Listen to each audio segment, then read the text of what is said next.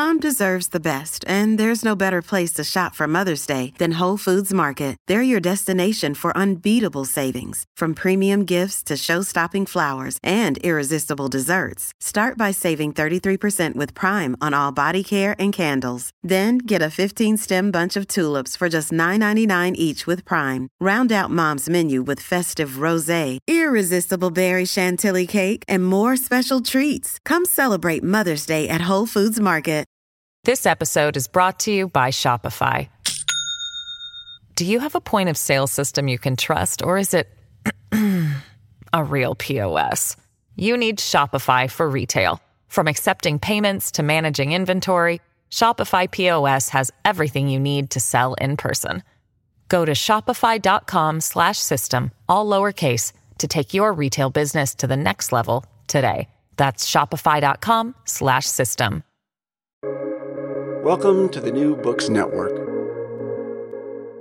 Hello, and welcome to another episode with the New Books Network. My name is Dr. Miranda Melcher, and I'm very excited today to be interviewing Dr. Georgia Servin, who has written a brilliant book called Degrees of Difficulty: How Women's Gymnastics Rose to Prominence and Fell from Grace, which was published by the University of Illinois Press in 2021. In this book, Georgia Servin has produced one of the absolute first books, and in my opinion, a really great book, to examine the history of women's gymnastics as an international sport. So this is in the context of international sport and global politics, looking at the social norms that have been constructed within the sport. So it looks inwardly at the sport itself, and Dr. Servin's going to share some great perspectives, I'm sure, on her own experience in the sport and how it led to this research, as well as looking at the role that the sport has played in global politics over a number of decades. This was an absolutely brilliant book to read. I cannot recommend it enough, and I'm thrilled that Dr. Georgia Servin is here to speak with us today. So thank you very much for sharing your time. Thank you so much for having me, and also thank you for such a lovely introduction. I'm glad you liked the book. I really did. And one of the first things that sort of gripped me about it was at the very beginning, even in the preface, where you describe your own experience where you were a gymnast in the West, but had former Soviet coaches, which gave you experience and an interest in examining the Cold War impact on the development of women's gymnastics as a sport. So I was wondering if you could briefly share with the audience how you came to write this book. Yeah, so I was an international gymnast for years in New Zealand, and my coaches immigrated from the Soviet Union in the 1990s. And when they came here, they could almost exclusively say yes and no, and that's it. And that's how they coached us. And they slowly learned more English with us, and we learned bits and pieces of Russian from them. And they would kind of ask us, what do we do? What are we learning at school? And I remember talking to them about the Cold War at some point, and they were really interested.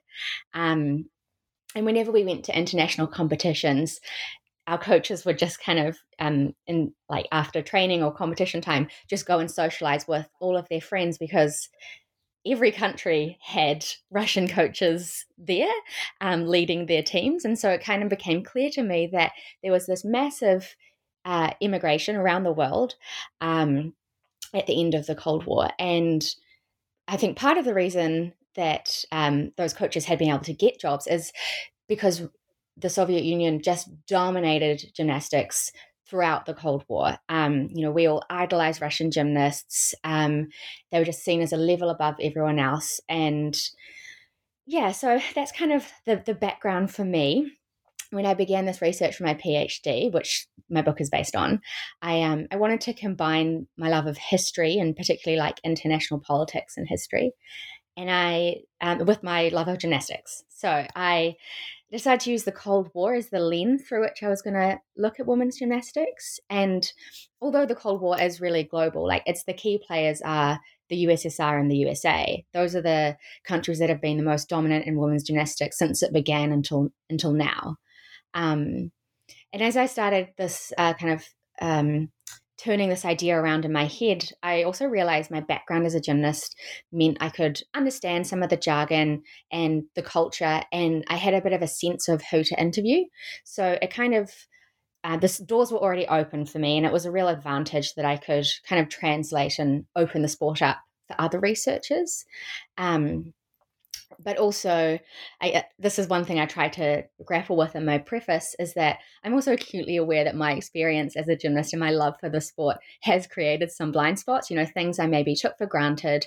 So I wanted to kind of highlight that, or alert readers to that possibility too.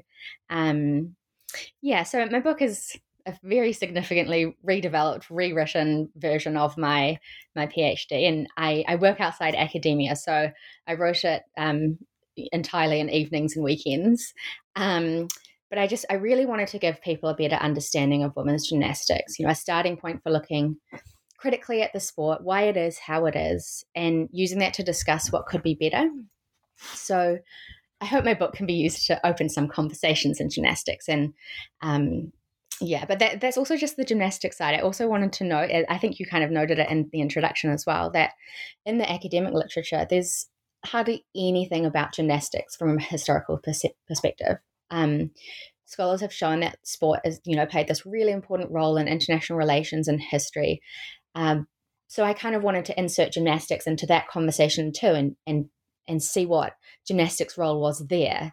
I think, although sport history is like a growing discipline, it's often been dismissed as trivial because people see sport as a leisure activity, but that's also why it's so important to study, because it forms a massive part of our culture and our society, and it reflects it too. So those are all the kind of, I guess, the features that are swirling around in my head when I came to write this book.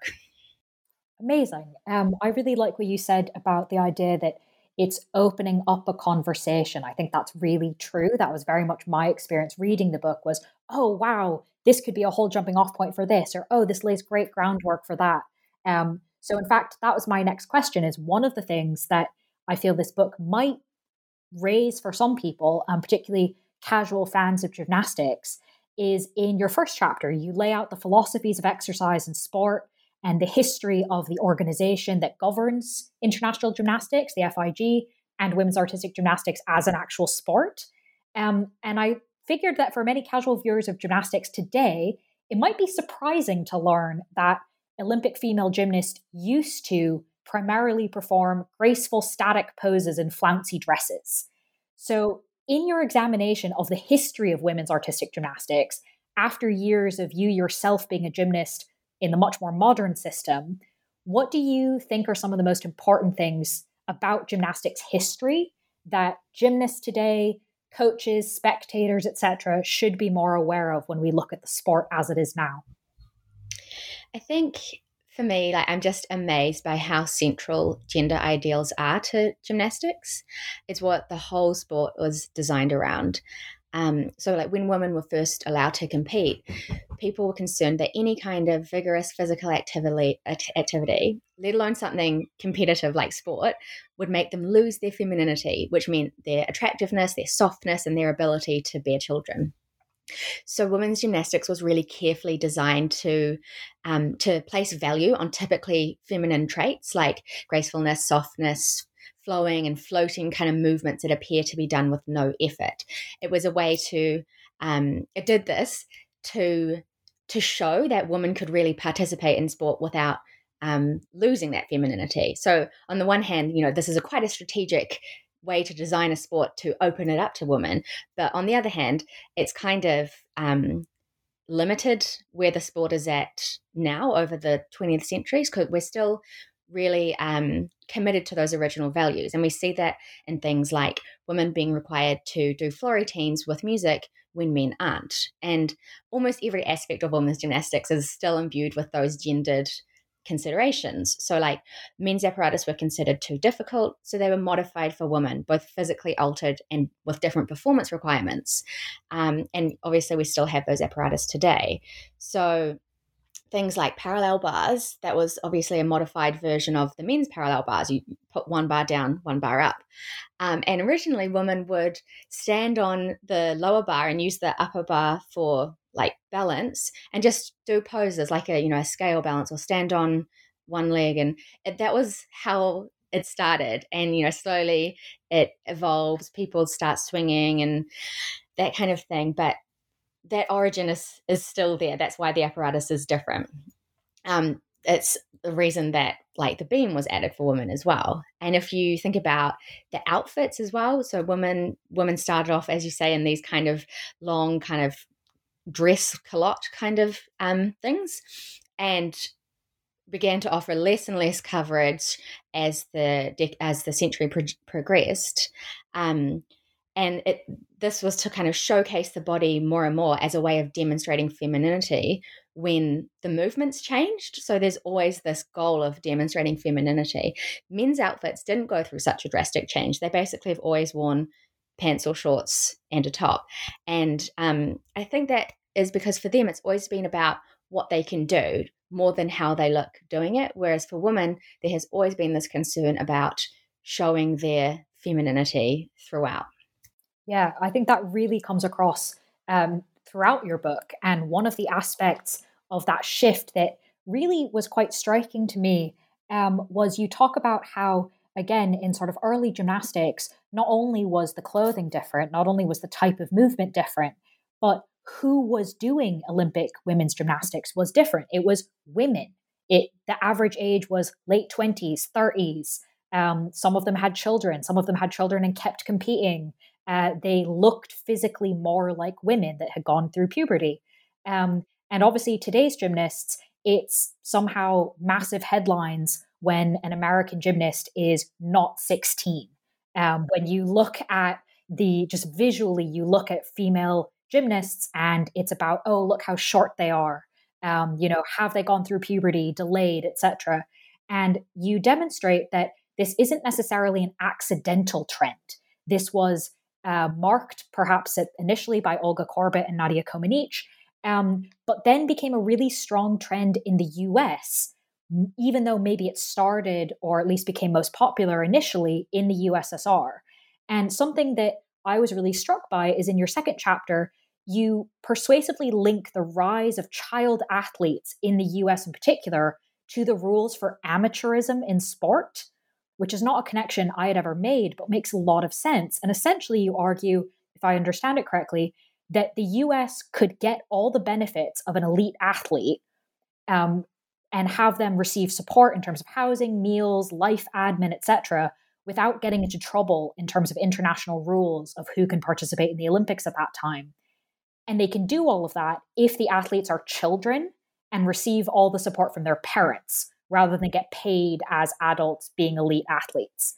So that was really interesting in and of itself, as well as this kind of bigger question about the transition from grown women who also, have more maturity, more sense of agency, to children as the primary athletes in the sport. So could you expand a bit on kind of why that transition happened and what were the influencing factors? Yeah, I think this is a really good example of how a study of women's gymnastics can tell us so much about society, about gender roles and family life and work and money. So in the Soviet Union, athletes were subsidized to practice their sports, and if they were really good, their living arrangements would be taken care of, and they were offered like prize money for winning world and Olympic level medals. But this was against the amateur rules. So in the US, there wasn't such a system. And it was based on individual means instead. So combine that with ideals about gender roles. Adult women were expected to marry, have children, and care for the home, not pursue their athletic dreams, which was seen as masculine. Who would take care of domestic life if women were at the gym? In addition, gymnastics in the US also has a history of being used to prepare women for domestic life. So in the 19th century, women did light exercises designed to prepare them for motherhood, taking care of the home and instilling Republican values into their children. And because this was a kind of a preparatory exercise for adult womanhood, it meant that it was actually girls and young women who were doing gymnastics. So combine that long history with the idea that women doing gymnastics would mean their duties at home were left with no one to do them. And we're left with children and teenagers being the ideal candidates for gymnastics in the US.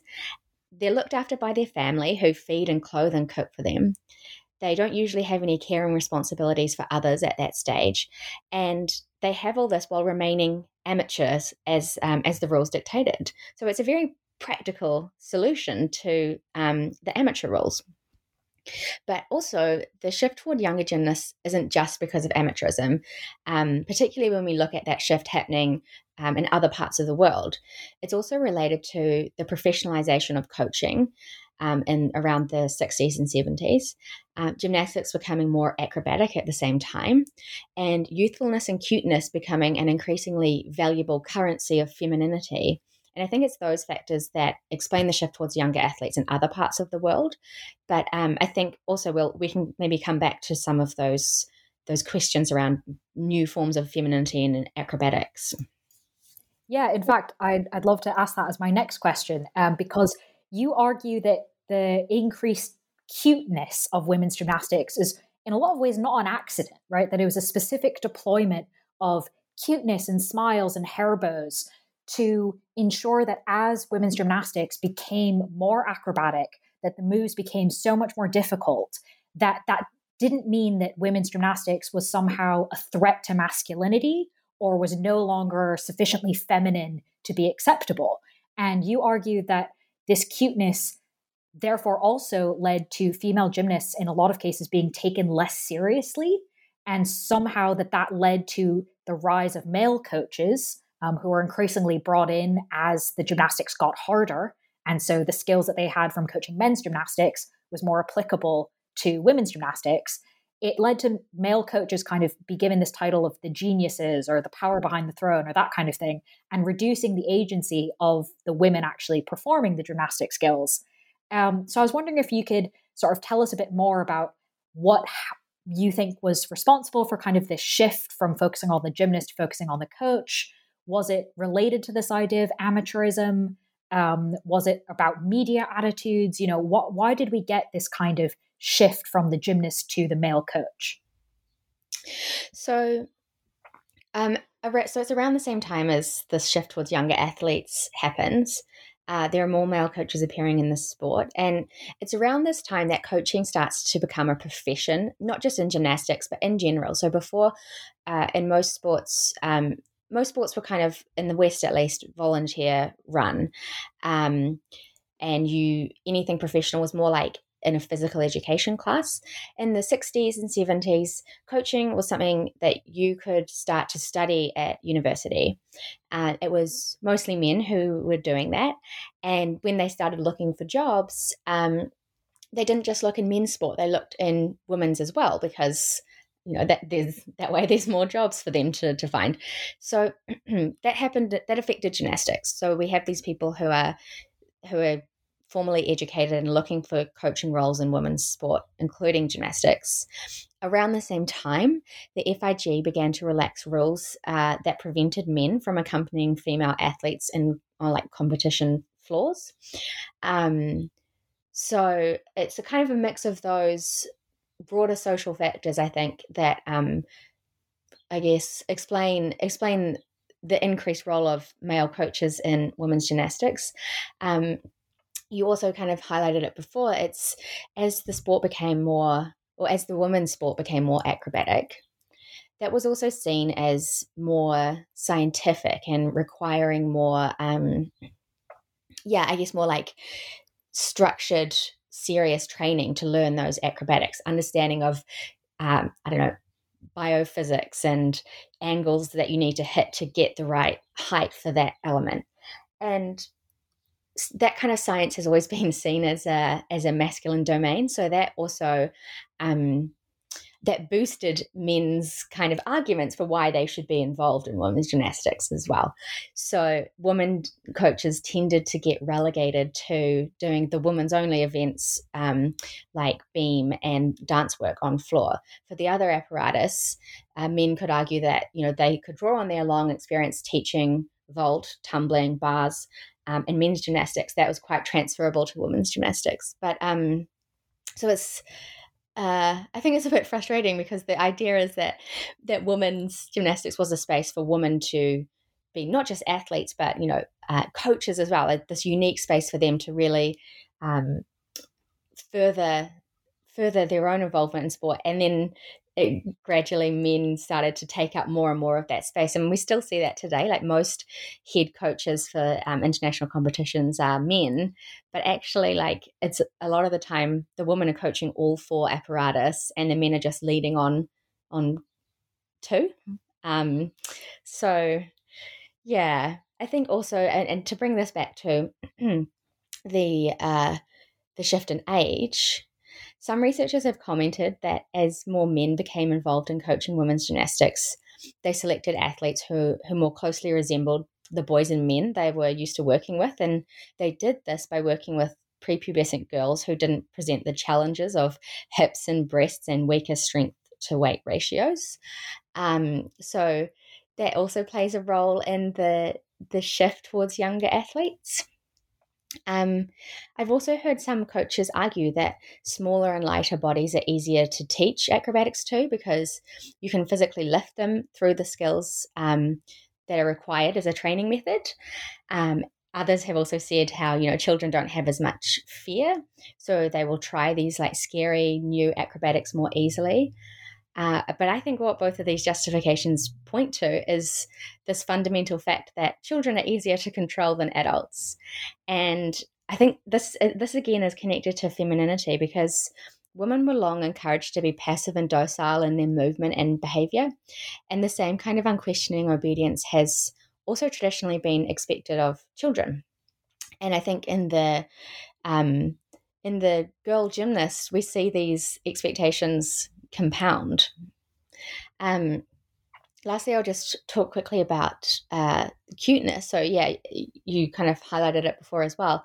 Women deploy cuteness to kind of mask the strength and risk and effort that acrobatics commanded. And again, like acrobatics was seen as a masculine domain, not just in terms of the coaching and the thinking required to teach it, but also in the kind of movements it required. It required muscles, it required risk, and those were not seen as feminine. So women kind of masked their foray into acrobatics by acting cute, which is a kind of femininity that draws on traits like youthfulness and playfulness and innocence. And so even though they weren't just acting cute, they were actually children. And if you a way of looking at this is that youthfulness has always held a lot of currency when we're talking about femininity, and you only need to look at the ads that we see for women for anti-aging products. That's a very simple example of this, but it's I think these are all the factors that kind of really cement this shift towards younger athletes in the 60s and 70s. Thank you. That's a brilliant answer to discuss how all the different things kind of play into each other and create such a distinct shift. And now that we've sort of spoken about the gymnasts and the coaches, the other sort of big category for me is the FIGs, the Federation for International Gymnastics, I think is the full title. So they are the international organization that decides the rules for Olympics, for other big competitions, how things are going to be scored, what you can and cannot do. They sort of dictate all of this. And yet I was really interested in the book in two areas where you kind of talk about the FIG not being as influential or not being able to necessarily get what they want out of sort of the way the sport is going. And the first one, to sort of stay on this aspect of amateurism, was you talk about how this shift from adult women and sort of gracefulness and the more static pose, the less risky acrobatics, was actually kind of what the FIG wanted, and that they weren't always in favor of the more move towards the daredevil and the smaller gymnasts and the younger gymnasts. So how did they play into this shift? Why, despite the fact that they're in charge of the rules, why did we end up with this movement anyway? So that's a really interesting question. So they, as you say, we're not in favor of increasing acrobatics, and in their records from their meetings, it's often a point of discussion, and they're talking about how they don't like it, how are they going to stop it, and at one point in the 70s, they commissioned this like a physical education researcher to look into the physically harmful effects that acrobatics would have, because they were really worried about the physiological consequences for women. But so that might seem quite caring, but also like they weren't really worried about the physiological consequences for men as far as I've seen. So it still kind of reveals this underlying assumption about women's weaknesses, right? But this researcher was basically said, it's fine. There's no physiological risks, and honestly, this is the expected trajectory of sport, of your sport. And so it looks like the FIG was hoping to use that research as the basis to take a hard line and ban acrobatics for women, but it didn't pan out like that. And so they continue to discuss other ways of preventing it. They talk about potentially outlawing some moves that Olga Korbut did. So like the backflip on beam, standing up on the bars and doing a backflip there as well. But it's almost like that ship has already sailed when they're talking about this. So, Korbut threatens to leave the sport, and there's I think there's some stuff that goes on behind the scenes with in terms of like Soviet officials within the FIG kind of talking to their colleagues and stuff. And so that kind of outright banning of certain skills it doesn't happen, and more athletes keep doing it. And so the FIG just kind of, the window closes and it can't do it. But then at the same time, the FIG is partly responsible for this increase in acrobatics as well. So they're asking athletes to perform, like they're giving them points for doing increasingly original skills, and the limits of what can be done, just on the floor, using simple slow movements, those limits are kind of being reached. And so athletes do start, doing airborne things, and it's easy for them to look at men's gymnastics to get inspiration for some of those like original or like new elements. And also the FIG is requiring athletes to do a certain number of difficult and acrobatic skills in their routines on the beam and the floor. So, even though it's not a large number of acrobatic skills they're requiring, it's often just like 1 to 3.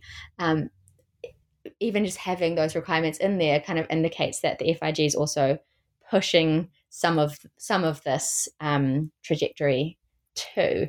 So yeah, it's a tricky dynamic that seems to be more than anything led by the innovations that we see from gymnasts and coaches, though, and so supported to some extent by the FIG, and maybe against their own better judgment.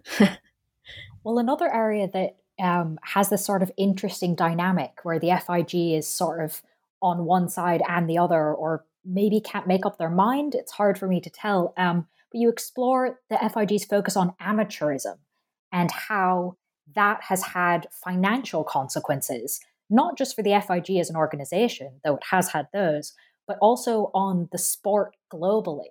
And I was wondering if you could talk us through a little bit about what is their focus? Why are they so interested in amateurism? What kind of impact has it had? And what maybe should they be doing instead? Yeah, so amateurism was like a core tenet of Olympic sport for most of the 20th century. And it meant that athletes couldn't receive money for anything related to their sport, not just training, but like profiting off their image related to sport. And the FIG is it's one of the top Olympic sports, not just in terms of popularity, but it's been there since the beginning. And I found a quote saying, we want to remain at the bosom of the Olympic family. Like it really considers itself to be, at the heart of Olympic sports, one of the originals, and just so a lot of its rules and decisions are made with a view to being, I don't know, like maybe you would describe it as like the favorite child within the Olympic family. And you kind of see that play out as other sports around the 80s and 90s begin to become more professional, to allow professional athletes within their sports to offer prize money, that kind of thing. And not just women's gymnastics in general just remains really reluctant to do that. It sees it as departing from the original values of the sport and the Olympic Games, and it does not support this shift. And it's also concerned that allowing professional athletes and coaches and managers in the sport is going to lead it down a dangerous path of pressuring people to perform beyond their capability, of turning the sport into a bit of a circus. And so they have these kind of cultural concerns about it as well. But it does mean that the FIG is very reliant on the IOC, the International Olympic Committee, to sustain itself, because it doesn't have its own league. It was running its world championships at a loss, and it was relying on money from the International Olympic Committee to stay afloat, and it got really tight in the 90s. So it's at that point that it starts to, redevelop its economic model. It still is really reliant on Olympic money, but it gets a large portion of that money because it's one of the top 3 sports and in terms of spectators, and that's how the money is apportioned. The more popular the sport, the more money it gets. So it's still relying on Olympic money, but also in the 90s it starts to do things like World Cups. That might be the early 2000s actually, but it increases like a league of World Cups as well as a way to get more professionals, more spectators, sorry. So the FIG has been making these efforts for the last 2 decades to increase its spectator appeal. It removed compulsory routines as a way of marketing itself better to audiences, a shorter competition with more variety, that kind of thing. So if we're talking about what the FIG could do now to increase its appeal, I think some kind of league would be quite helpful to build spectatorship. And if you look at the NCAA gymnastics in the US, that's kind of what's going on there. The money required to build gymnastics and look after gymnasts comes from spectators and advertisers. So that's why it's essential to build up that base and kind of appeal to those interests. My personal preference for gymnastics to increase its spectator appeal, though, is to add in mixed gender competition formats. And I'm really passionate about this because it gets us away from these outdated gender ideals in the modern era, meaning like no matter how you identify, you could perform on any apparatus. You kind of self-select into what you want to do. And I think because there's unique performance requirements on each apparatus, for example, like showing a full split in the air during a leap on beam, I don't think the typical criticism that men would totally dominate is actually going to stand. And I think with mixed teams, it would also be really hard to tell who's going to win. Like anything could happen, and that makes for an exciting competition. And it also moves us away from the formality that gymnastics often has and other sports don't. So I think that would make the sport more accessible all around. And I would love to see some moves in this direction to kind of modernize and reinvigorate the sport and win some new fans too. This episode is brought to you by Shopify. Do you have a point of sale system you can trust, or is it a real POS? You need Shopify for retail. From accepting payments to managing inventory, Shopify POS has everything you need to sell in person. Go to shopify.com/system, all lowercase, to take your retail business to the next level today. That's shopify.com/system. As a long-standing gymnastics fan, but as someone who's never had the coordination or the guts to actually do any, I can also say that from a spectator's point of view, it would be really fun to watch gymnastics without separating between men's and women's. There are some really cool events on the men's side.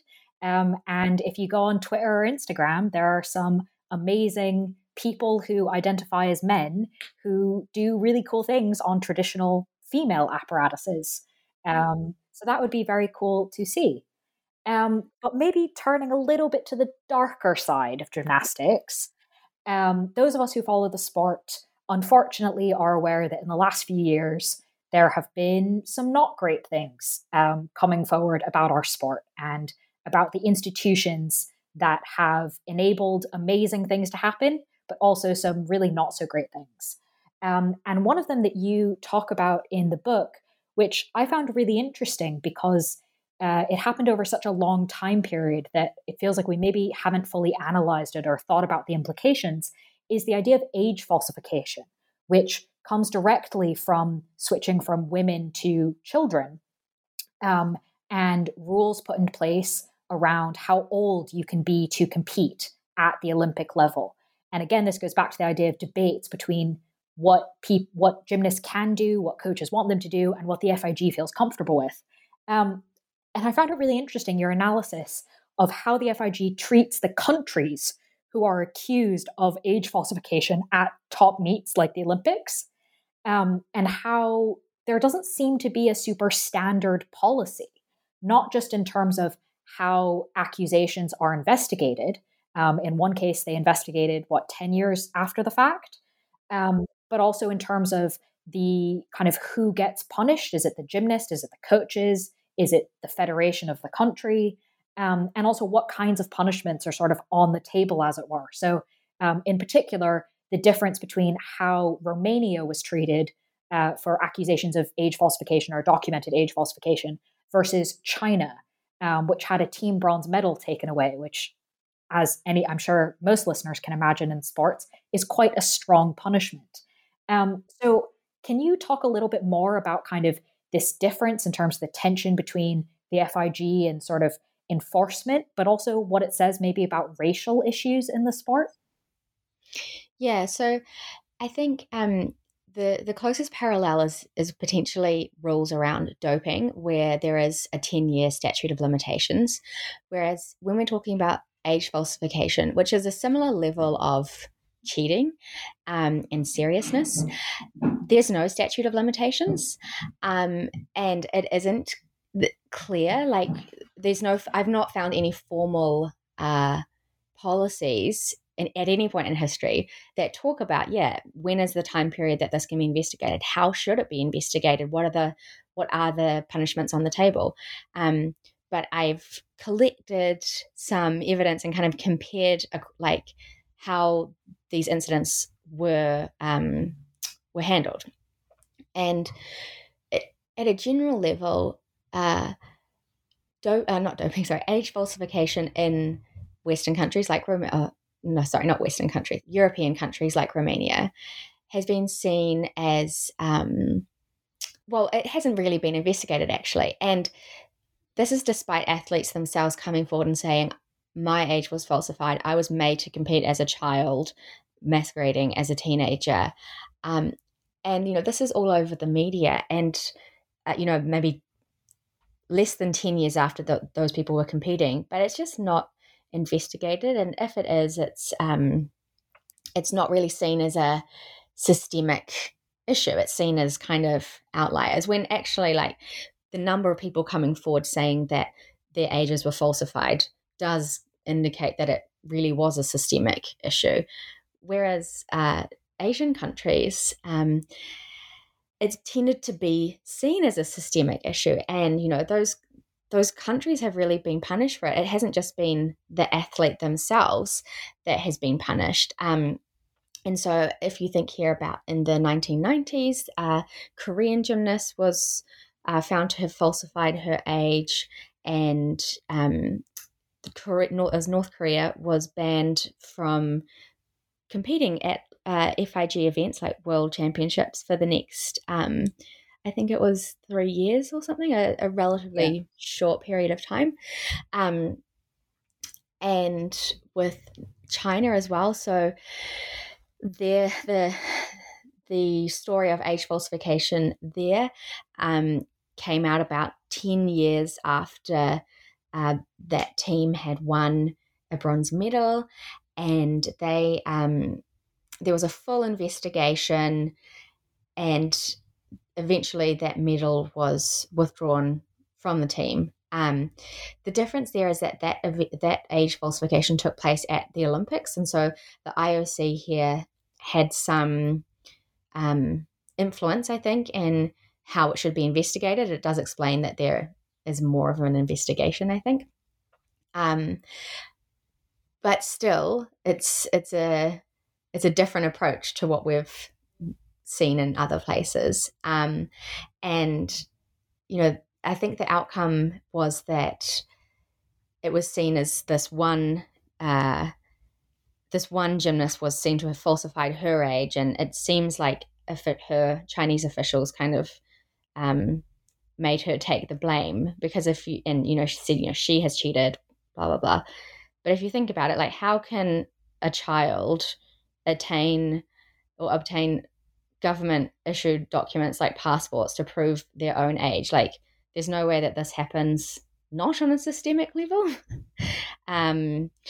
But also frustratingly, so that is a case where, the medal was withdrawn and cheating was, I guess, proven.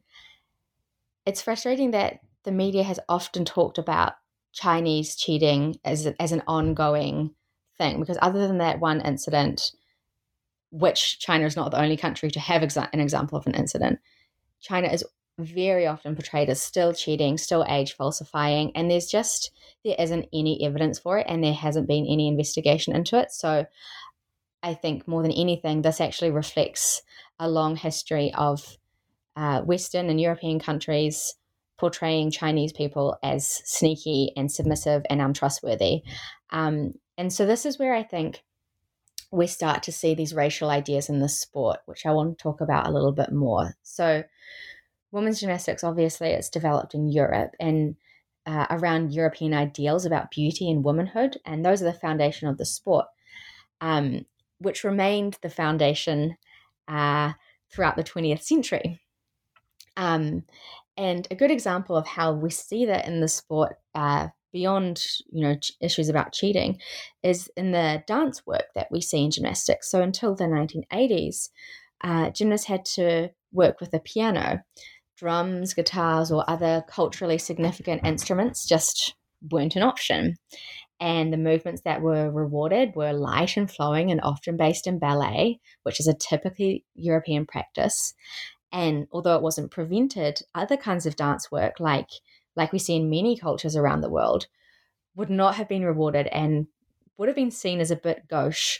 So if you've seen those awesome viral hip hop routines over the last few years, that's new and it's limited to college gymnastics. And even then, we still note how original and unusual it is. And there's this brilliant scholar called Dr. Shani Bruno Shakur, and she has pointed out that even if we look at the rule book, we see a white gymnast. So every element that exists in gymnastics has this little illustration in the rule book, and although that figure is a nondescript outline, we see that she has straight hair that's pulled back into a ponytail, and that excludes the possibility of many non-white ethnicities. And it's her leotard that's shaded in while her skin is free of pigment. So even though this is intended to be a neutral illustration, we can see that these European standards remain the default way of thinking.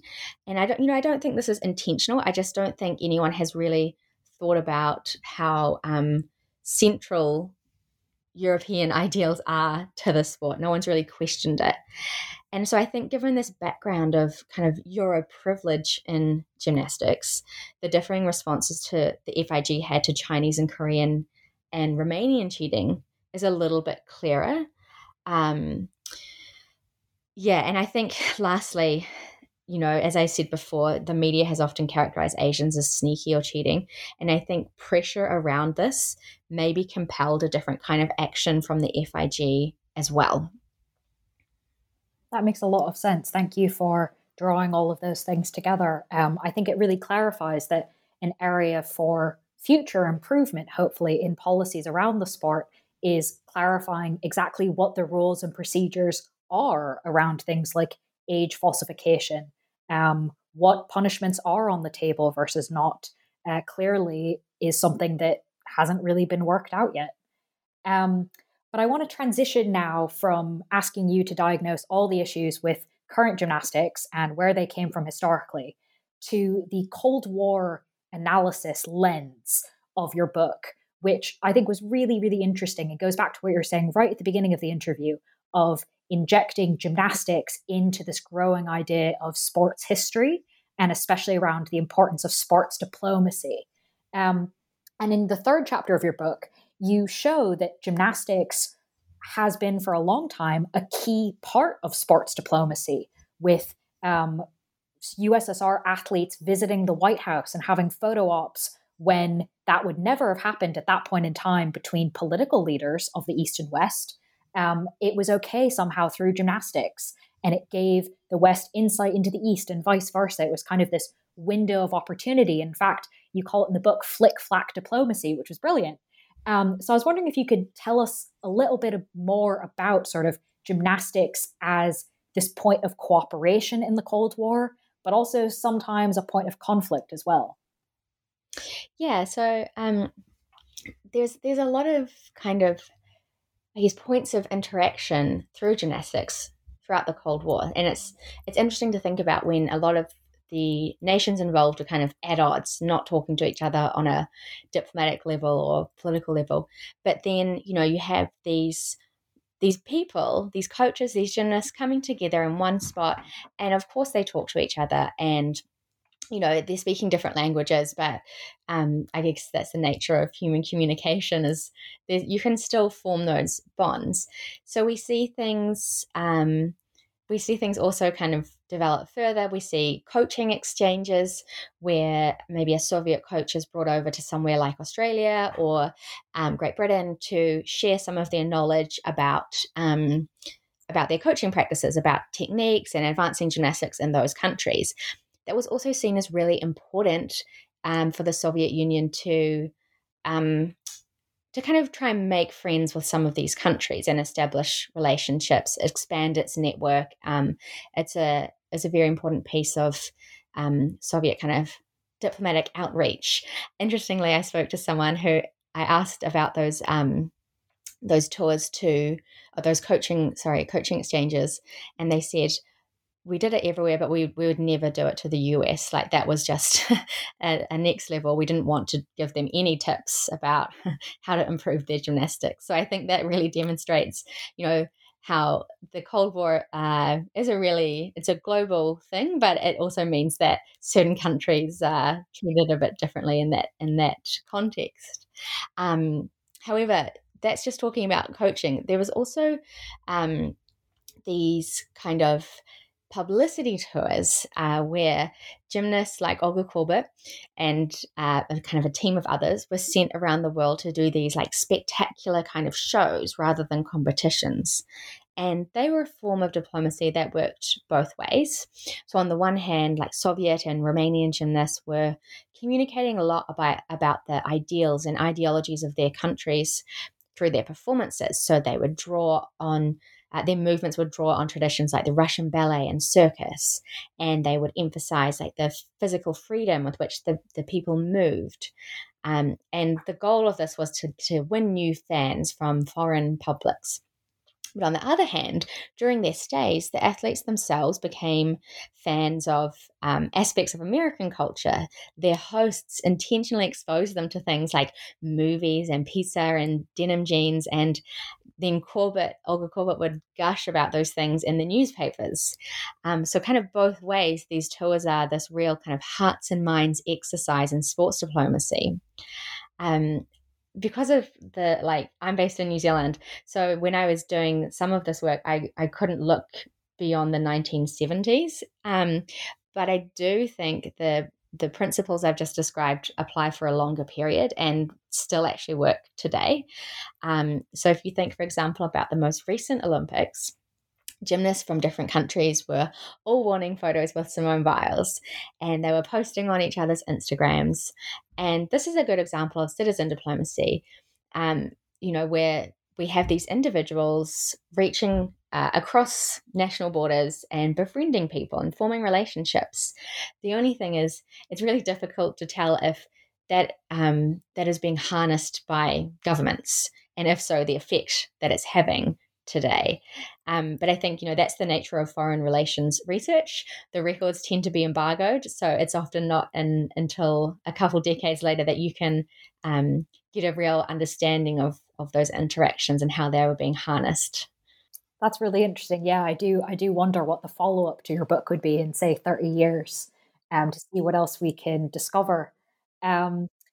So one thing also I was particularly interested in, you actually mentioned this in the book as part of the research process that was interesting, which was the lack of gymnast voices in the record, and how you found that when you were talking about the sport, when you were doing this research, when you were asking people for interviews for this book, some people, even those within the gymnastics world, were confused about why you would want to talk to the gymnasts. Who are, as you described, for quite a while now, primarily children when they're competing. Was that the most surprising part of the research process to you, understanding the extent to which gymnasts themselves were not seen as agents or actors in the sport? I've been asked this question a few times, and I think it makes me feel a bit naive because I went into this not expecting to find things like allegations of score fixing and age falsification or a disregard of gymnast voices. And I think some people might have expected that. And I don't know, I probably started this with a very optimistic view of the sport because of my own kind of love for it. But the lack of gymnast voices was really something that came out for me on reflection well into the project. And, it was after I'd finished my PhD, I was working on making this a book, and gymnasts were starting to come forward with claims of maltreatment. And it kind of all clicked, and it seems so obvious now. But, this lack of willingness to listen to gymnast views, I think, is very intimately connected with the way children's views have typically been disregarded too. They've been seen as fanciful and unreliable, partly because children are not always seen as full human beings. And I think gymnasts, like any child athletes, get hit by this sword twice, because really talented athletes are also not seen as human. Their athletic feats are often justified by explaining that the athlete is superhuman, has amazingly large muscles or certain limbs or body proportions or an unusual air sense that makes them more than human. So on the physical skills front and on the age front, gymnasts have not always been seen as human. And I think that can explain why they have often been treated quite inhumanely. That makes a lot of sense, unfortunately. Were there any other big surprises in the research process for you? I think the kind of standout for me is, I kind of talked about it before, the significance of gender in the sport and throughout its history. I was expecting it to some extent because obviously it's divided into women's gymnastics and men's gymnastics, but that's not so unusual. Like across sports, there are women's divisions and men's divisions, but I was surprised by the fact that this is not just a division based on gender. It is, the entire sport is designed around those gender ideals. That was a pretty big revelation for me. I have to say that I had exactly the same response going into reading your book. Was I was expecting it to talk about gender, and I knew, I was like, okay, well, there's men's and women's, and there's sparkly leotards in one, and hair bows and things. Okay, that makes sense. And then really for me, reading chapters 1 and 2 in particular were quite stunning how much it was designed that way. I think that was the piece that I hadn't realized and really learned from reading your book. So that was quite interesting. And thank you. I've taken a lot of your time, but I'm sure that our audience will be as interested in this book as I was. So my last question is simply, what are you up to today? Where can people find you? What are you working on now? Yeah, cool. So my my book is out, and you can buy it online at like Amazon, Book Depository, and actually most bookstores as well can order it for you. And my previous book on biographies of women in sport with my friend Claire Nicholas, who's actually a visiting scholar at King's College right now. It can also be bought at all of those places. And all of my journal articles, newspaper articles, and podcasts are linked on my website. So that's where you can find my work. What I'm up to now is I've spent a lot of the last year working with and advocating for people who have experienced harm in gymnastics. And I'm thinking of finding a way to highlight those people's stories as my next piece of writing. I want to kind of have their voices at the forefront. But I also want to go beyond gymnastics. It was a great place for me to start as a sports historian, but there's a lot more to explore.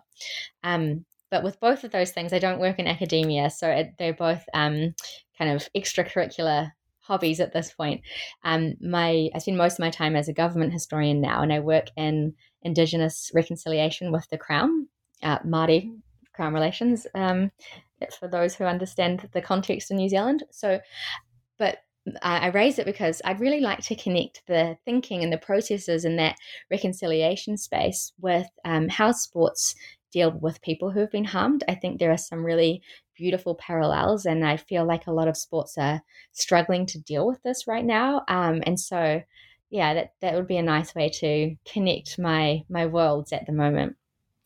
That sounds amazing, all of it. I really hope that we can continue to read your work and hear about your work. So I will definitely be keeping an eye out for your next thing. And hopefully, if you've got another book at some point, we can have you back on the podcast. But thank you so much for sharing your time. I really cannot recommend this book enough to our listeners, whether you are someone interested in international relations and history and you've never really thought about sport. I think this would be a great lens through which to view the Cold War in a different way. For those of you who love gymnastics and love sport and find that really interesting, this is a way of looking at this sport that I think everyone is pretty familiar with. As you said, it's one of the most popular sports in the world, again, through a lens that you may not have realized before.